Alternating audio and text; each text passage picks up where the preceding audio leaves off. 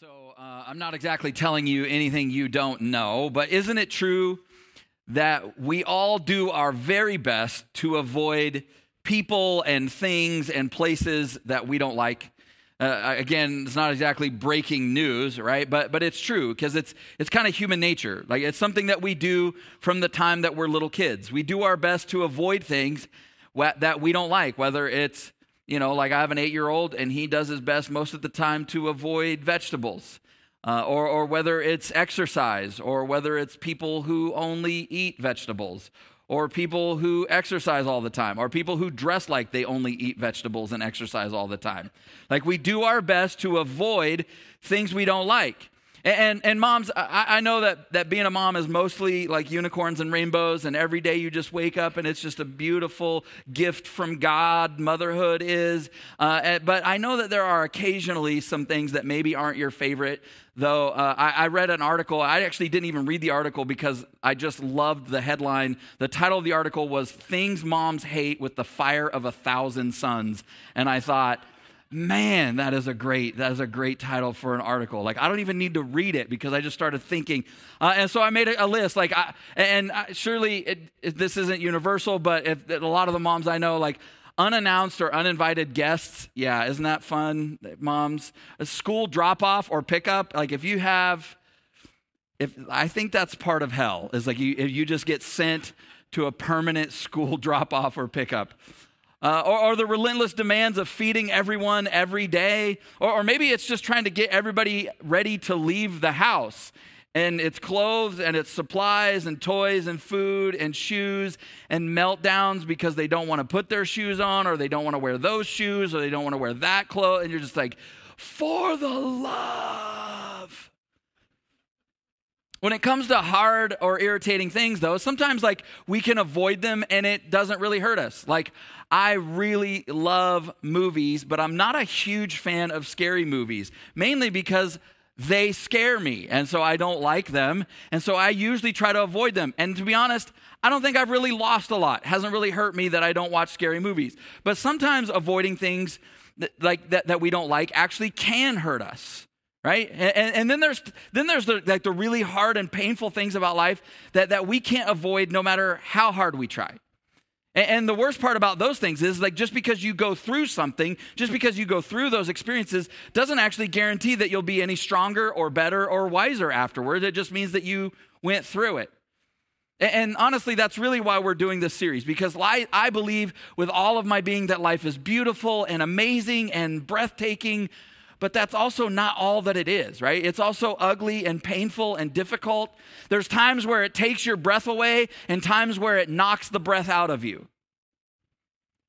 So how do we go through those experiences? How do we step into not just our everyday, not just the routine, not just the rhythm, not just the stuff we don't like every day, but the really difficult, challenging parts of life? How do we not just make it through, but rise above? So last week, we began this conversation about resilience. And we began talking about how resilience is really the difference between people who push through and overcome, no matter what life throws at them, and people who give up and get stuck. Now, the good news for all of us is that no matter what your natural sort of personality or makeup is like, I mean, I know in this room, we're all really strong and crazy, resilient in here. But I'm talking about other people who are a little weaker. You ever known somebody that's kind of weak? Like they just melt in the face. Like anytime like life rains on them, they're just like fall apart. You can point at them if you want, if they're in the room, just single them out. But the good news is that resilience is actually a muscle that can be developed and strengthened in our lives. It's something that we can grow in, we can get better at, we can get stronger in. So the question is then, how do we do that? And that's what we've been tackling. That's what we're going to tackle all month long. That's really the point of this series, is to look at the recipe, or as you heard the Dodge Ram voice guy say, the rules of resilience. I think part of the challenge of the times in which we live is that as a culture, as a people, we keep looking for an easier way and an easier place to do life. And honestly, there's nothing inherently wrong with that. But the danger is that if we're not careful, we begin to move toward an unhealthy pattern of only going places and doing things and connecting with people that are comfortable for us. It's no secret the massive shifts that are happening in our country, like physical shifts of people moving, right, all over, where people, pick up and move to escape something about the place where they've been living.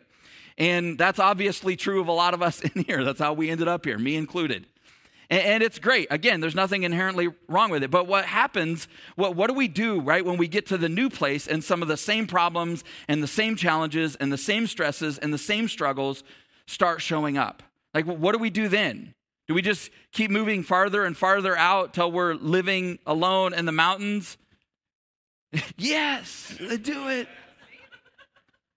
And if you're a Jesus follower, it can sometimes get confusing too, right? Because, isn't God supposed to help us? And if God's helping us, doesn't that mean like life is supposed to be even like a little bit easier? But the question that I want you to wrestle with this morning is like, what if instead of making our life easier, what if God is actually just trying to make it more meaningful?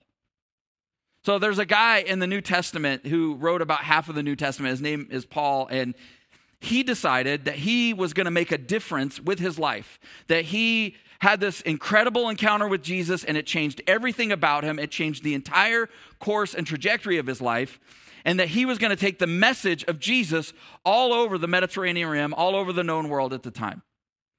But let me give you a quick sampling of the kinds of experiences that he had, and these are all straight out of the book of Acts, which is the 5th book in the New Testament.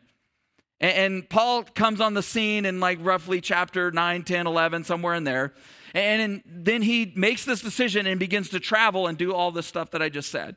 In chapter 13, it says that one city that he went into, that people heaped abuse on him and they stirred up persecution against him. In chapter 14, people refused to believe what he was saying. They got angry and they stoned him, and they thought they stoned him to death, and they dragged him outside of the city. He was unconscious. They dragged him outside of the city and left him for dead out there because they thought he was dead.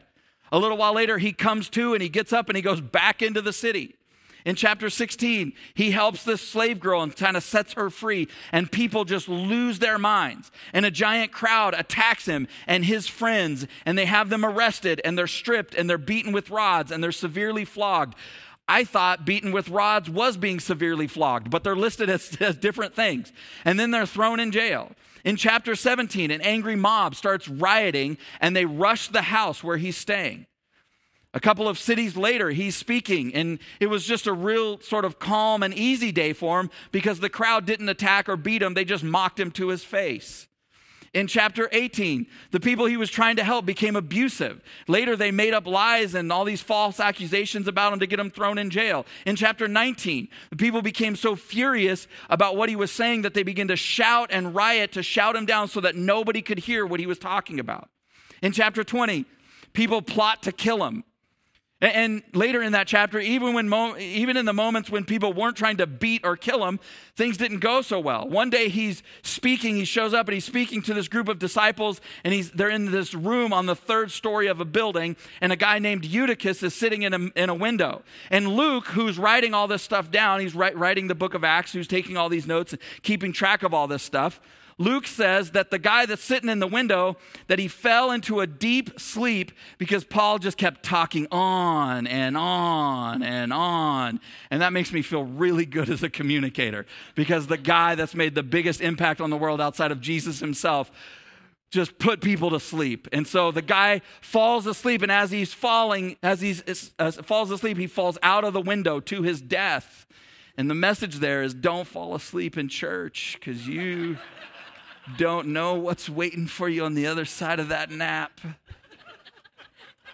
That story has a happy ending, but we don't have time for it. Go read it when you have time. In chapter 21, it says that the whole city of Jerusalem, the whole entire city, was stirred up against him, and angry crowds came running at him from every direction. They grab him, they began beating him and trying to kill him. Things get so violent and out of control in the city that the Roman guards, the Roman army, had to move into the area of town where they were, and they arrested Paul for his own safety. They basically placed him in protective custody. In chapter 22, he's speaking, and the crowd literally starts yelling. This is like, and I quote, "Rid the earth of him. He's not fit to live." In chapter 23, he's defending himself in a court hearing. because he's been arrested so many times and falsely accused. And a mob inside the courtroom becomes so violent that the Roman guards again have to take him into protective custody. Only the difference is this time, the people who held, that were in there, they held a secret meeting right afterwards where 40 men swore an oath that they would not eat again or drink again until they had murdered him. In chapter 27, he's put on a ship to be shipped off to Rome to stand trial. But while they're on their way, they encounter this massive storm and they're lost at sea because they cannot navigate. And they're without food for 2 weeks, because they had thrown everything overboard so they didn't crash, they didn't sink. And everybody on board the ship gave up except for the prisoner, Paul. And he's like, hey guys, it's going to be fine. We're going to make it. In chapter 28, just when they thought it couldn't get any worse, the ship runs aground.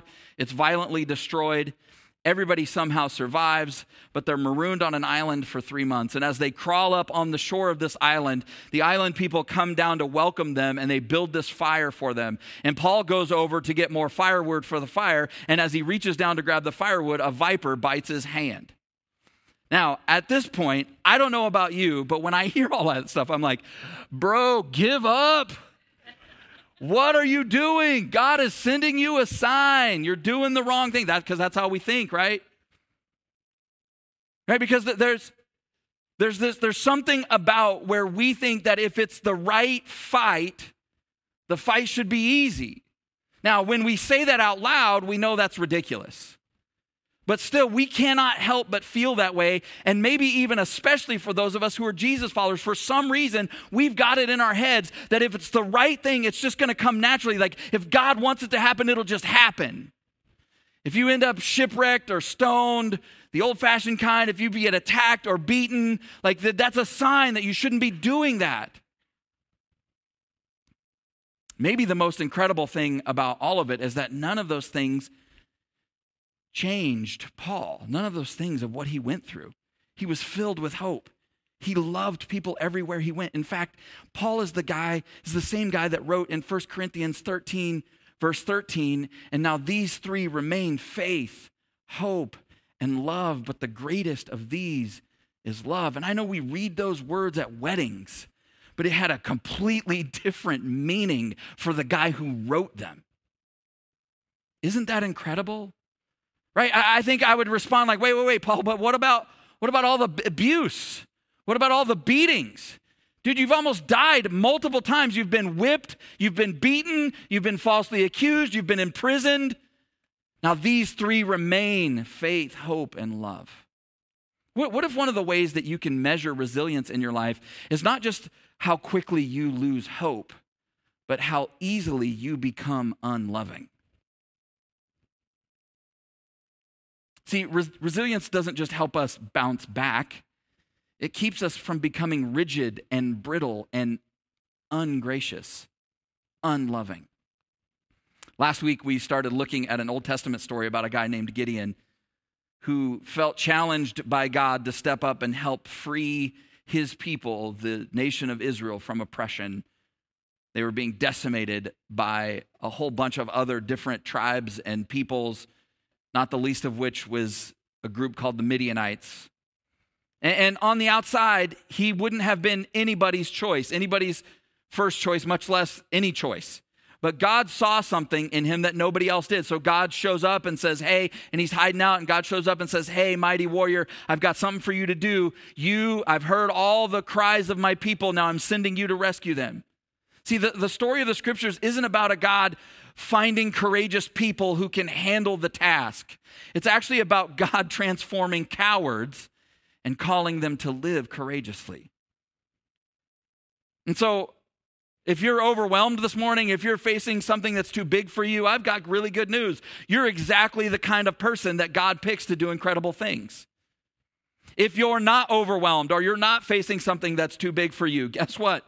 God is wanting to lead you to do something that's too big for you. And so he begins taking Gideon through a process of building up his strength and building up his courage and his resilience. And it wasn't about attitude or inspiration. We talked a lot about that last week. It was actually about action and obedience. And that's actually where things begin to change, not just for him, but for all of the people.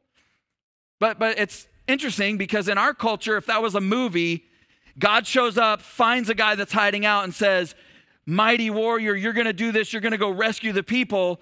The rest of the story would be about that guy by himself, single-handedly, gladiator style, going and defeating this is the movie 300, right?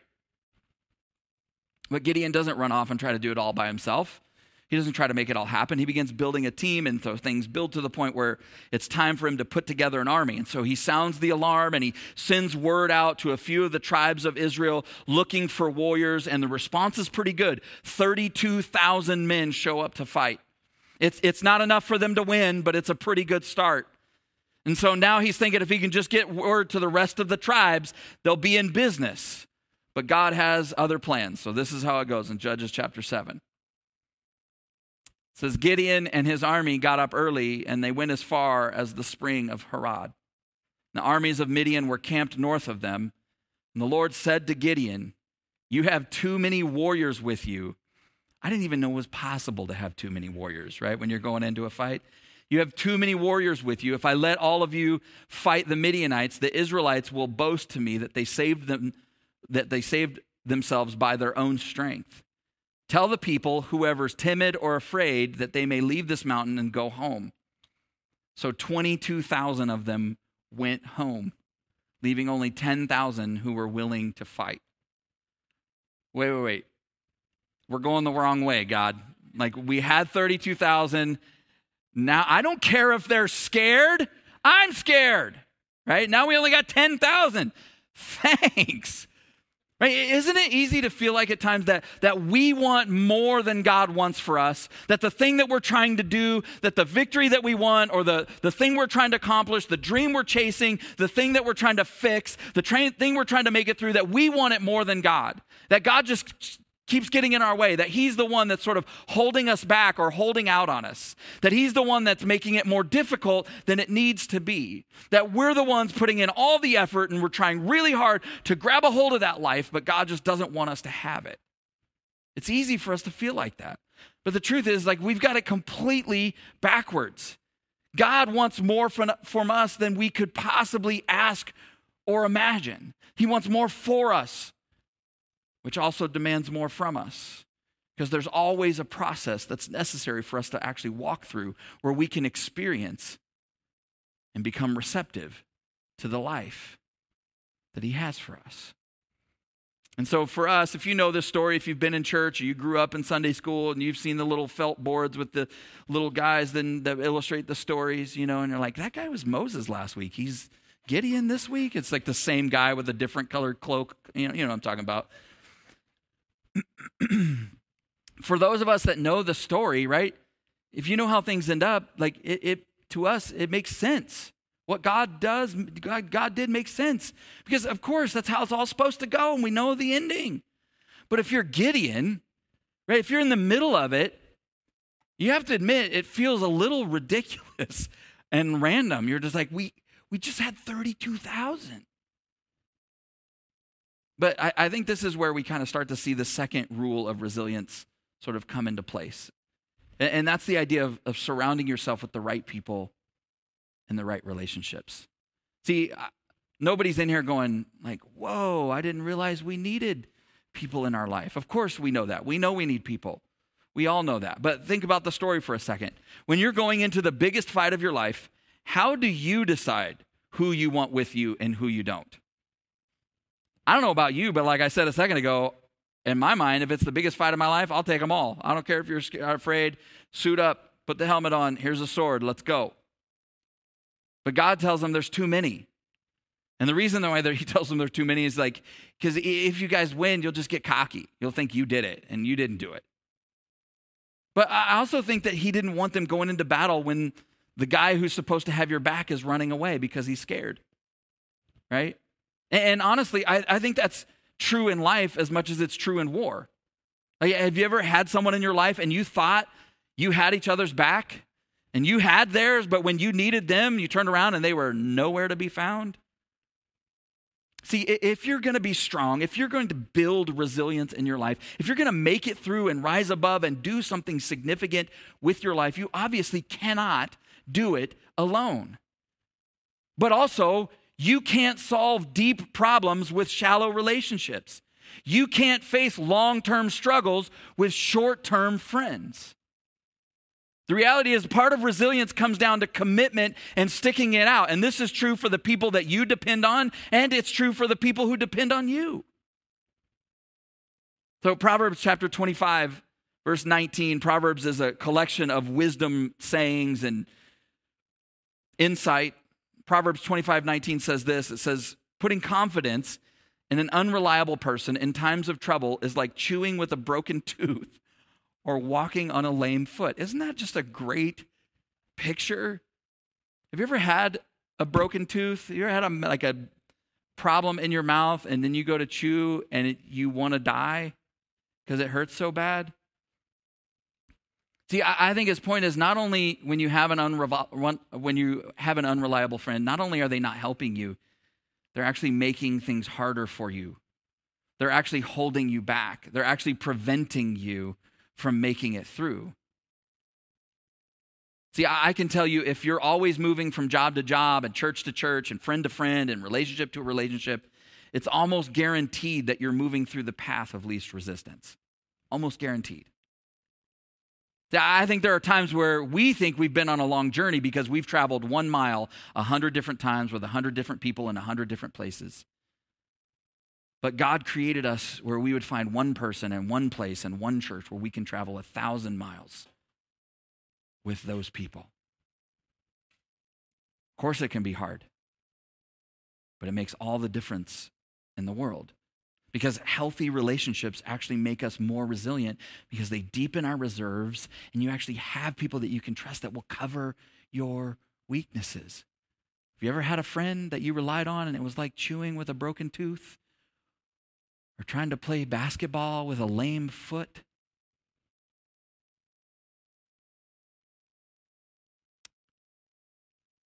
I think part of resilience is finding a place and a people where you put down roots, where you go deep, where you are long-term. See, if the problem for you in your life is always your boss or always the church or always the other person, you can be pretty sure it's actually always you. And I know that's a little tough, but it's true. Because it means that there's some pattern in your life that you keep running into, and you stick around long enough for that pattern or that issue to surface. And it gets incredibly uncomfortable and it gets really challenging. And instead of doing the work to work through it, you just bail out and go start over somewhere new.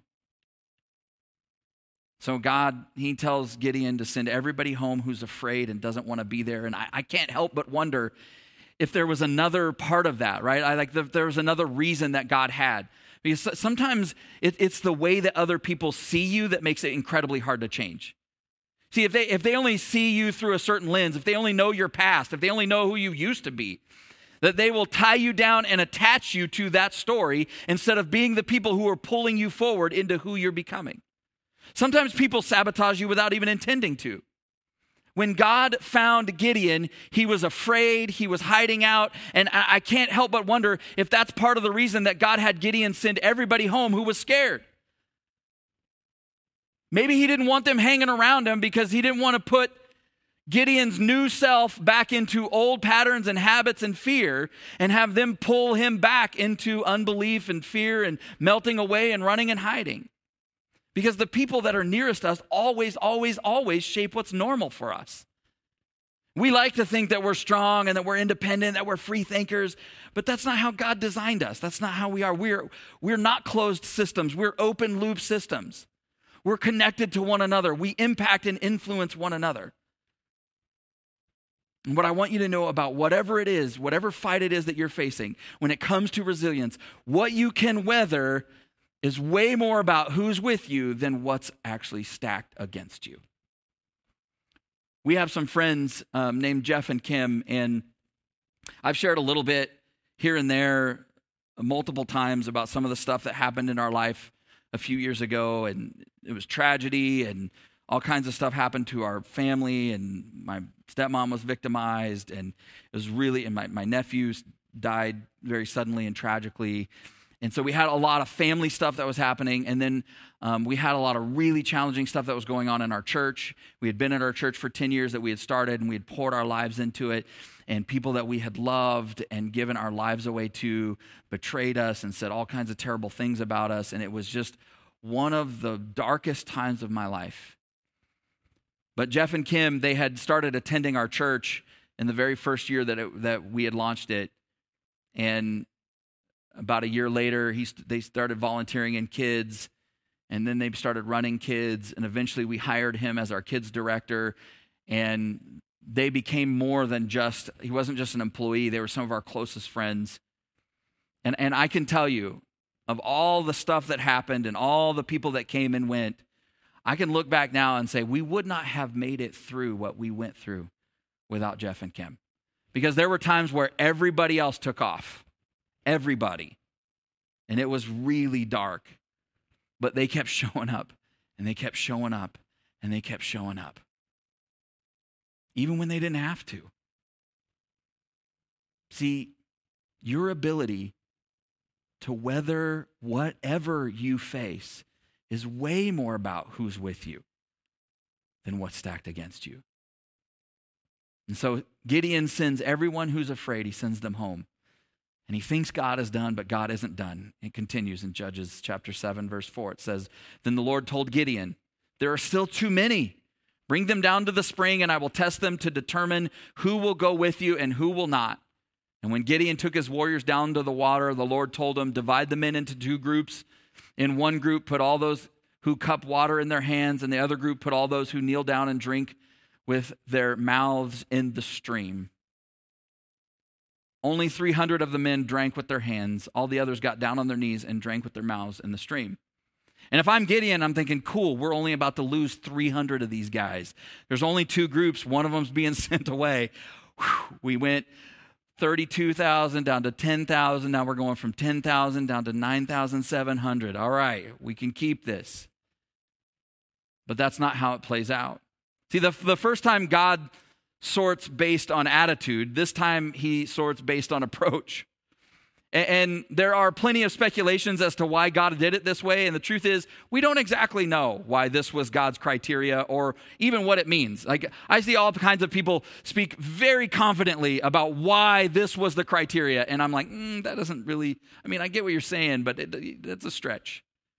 What we do know is that crisis brings out the best and the worst in us, right? Like who we are and what we love and what we're capable of and how we behave and how far we're willing to trust God. All of those things are revealed when life presses in on us, because pressure will surface all of those things. 10,000 soldiers stayed behind and said they weren't afraid. But who knows? We all know how to put on a brave face when we need to, right? That doesn't mean that we're going to stand when the moment comes. That doesn't mean we have the resilience to push through and to fight and to make it through, to rise above. It's what's underneath that brave face is actually where resilience truly comes from. And so God sifts and sorted until he gets down to the right amount and the right combination of soldiers, and it turns out that it was only 300, the original 300. I think most of us give so little thought to who it is that we let into our orbit, who we do and face life with. And most of the time, the only filter we have is, do I like them? That's really the only filter we have. And it's not a bad place to start, because none of us want to spend time around people we don't like. And some of us maybe have added a second filter of people that are toxic or people that are not good for us, and we don't always define what's not good for us in a really healthy, clear-headed way, but we had that extra filter. But we hardly ever ask the question, who in my life is making me better?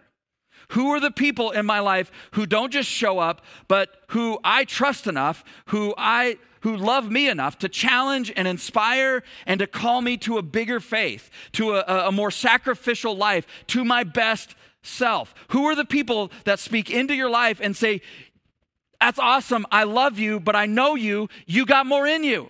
You can do more than this. You can actually make a bigger impact. See, sometimes what's holding us back is too little time and too little depth with the right people, and us going way too deep with the wrong folks. And it's not a value judgment that they're wrong. It's just we need people in our life who are going to compel us and propel us to be better, to grow, to have bigger faith, to trust God. This is absolutely critical. It's such a huge part of building resilience in your life. Don't leave your relationships to chance. Be intentional about putting yourself around people that will encourage you and guide you and occasionally even push you toward a God-driven life and toward a God-given passion, toward to be a better mom or a dad, to be a better wife or a husband, to be a better leader or friend. I think this is one of the things that makes being connected to a church so powerful, because in our culture, there are so few environments, so few places that you can belong to and go on a regular basis where anybody actually cares anything about or focuses at all on your development and growth as a person. No, they want to help you earn money. There's all kinds of places like that. They want to help you in all kinds of different ways, but the places that are like, hey, we want to help you get better at life, there's not a lot of those. So get around people who are resilient in a way that you want to be and begin building relationships with them and spending time with them. Find some people with some scars who have been through some stuff.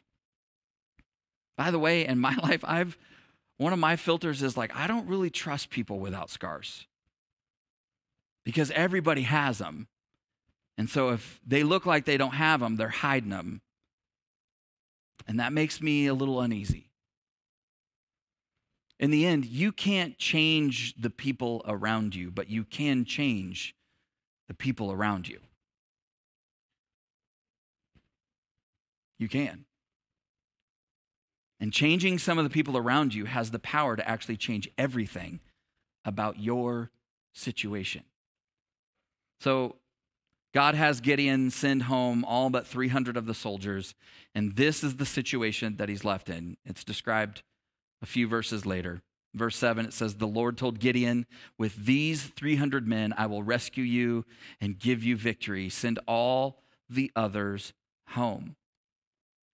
And if you want to know what the odds were like, verse 12 says, "The armies of Midian, of Amalek, and the people of the east had settled in the valley like a swarm of locusts.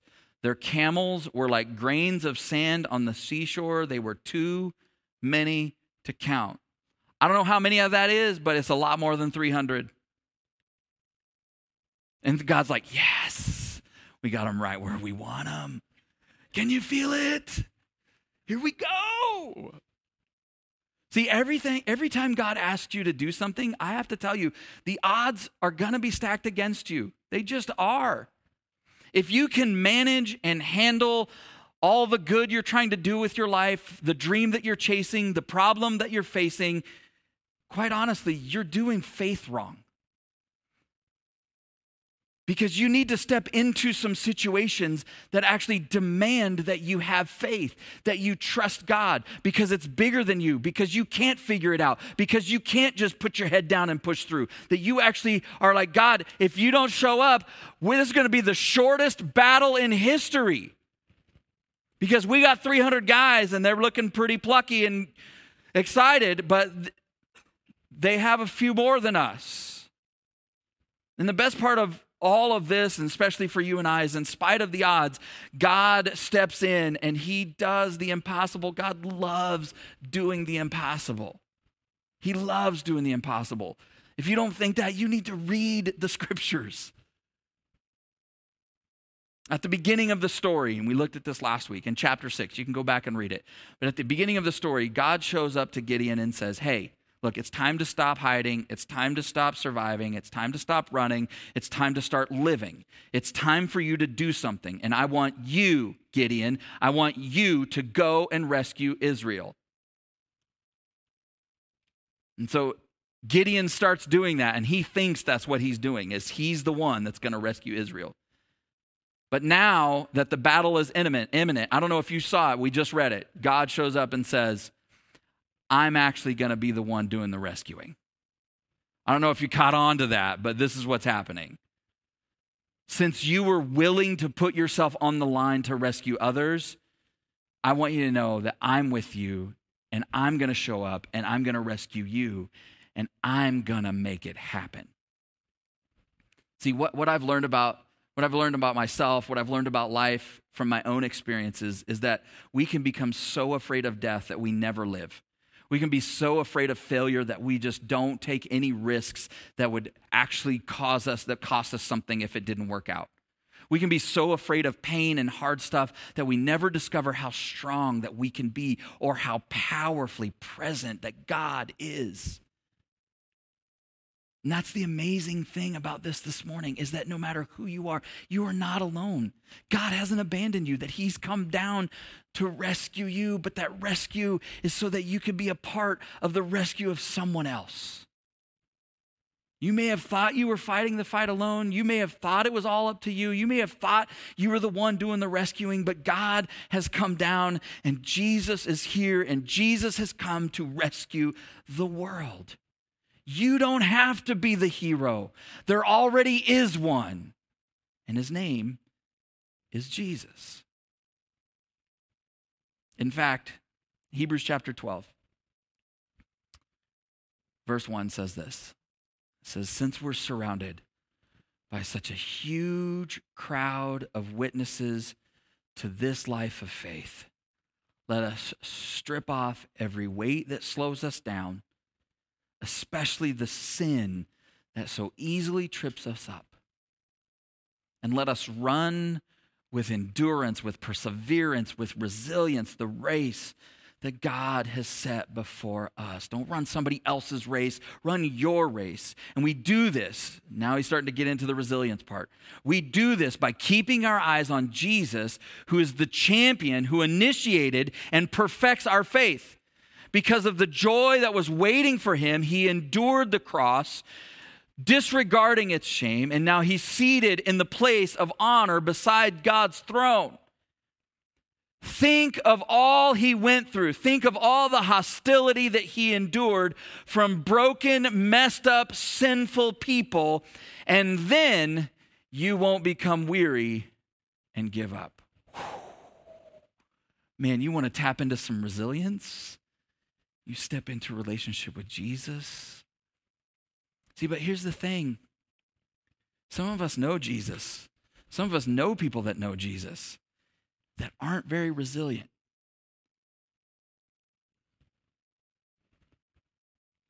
It's because we've taken our eyes off the champion. We've allowed circumstances and or people around us to pull our eyes away from the champion, the one who went through it all, the one who endured it all for us. Because you cannot focus on what Jesus has done, what he's done for you, what he's done for that person that you don't like. You can't focus on the overwhelming love and grace and strength and beauty and power and resilience of God to stick it out, to deliver you and I, and go out into the world and be angry and bitter and unloving and ungracious and wilt every time somebody disagrees with you, every time somebody says something negative to you. These three remain: faith, hope, and love. Let's pray.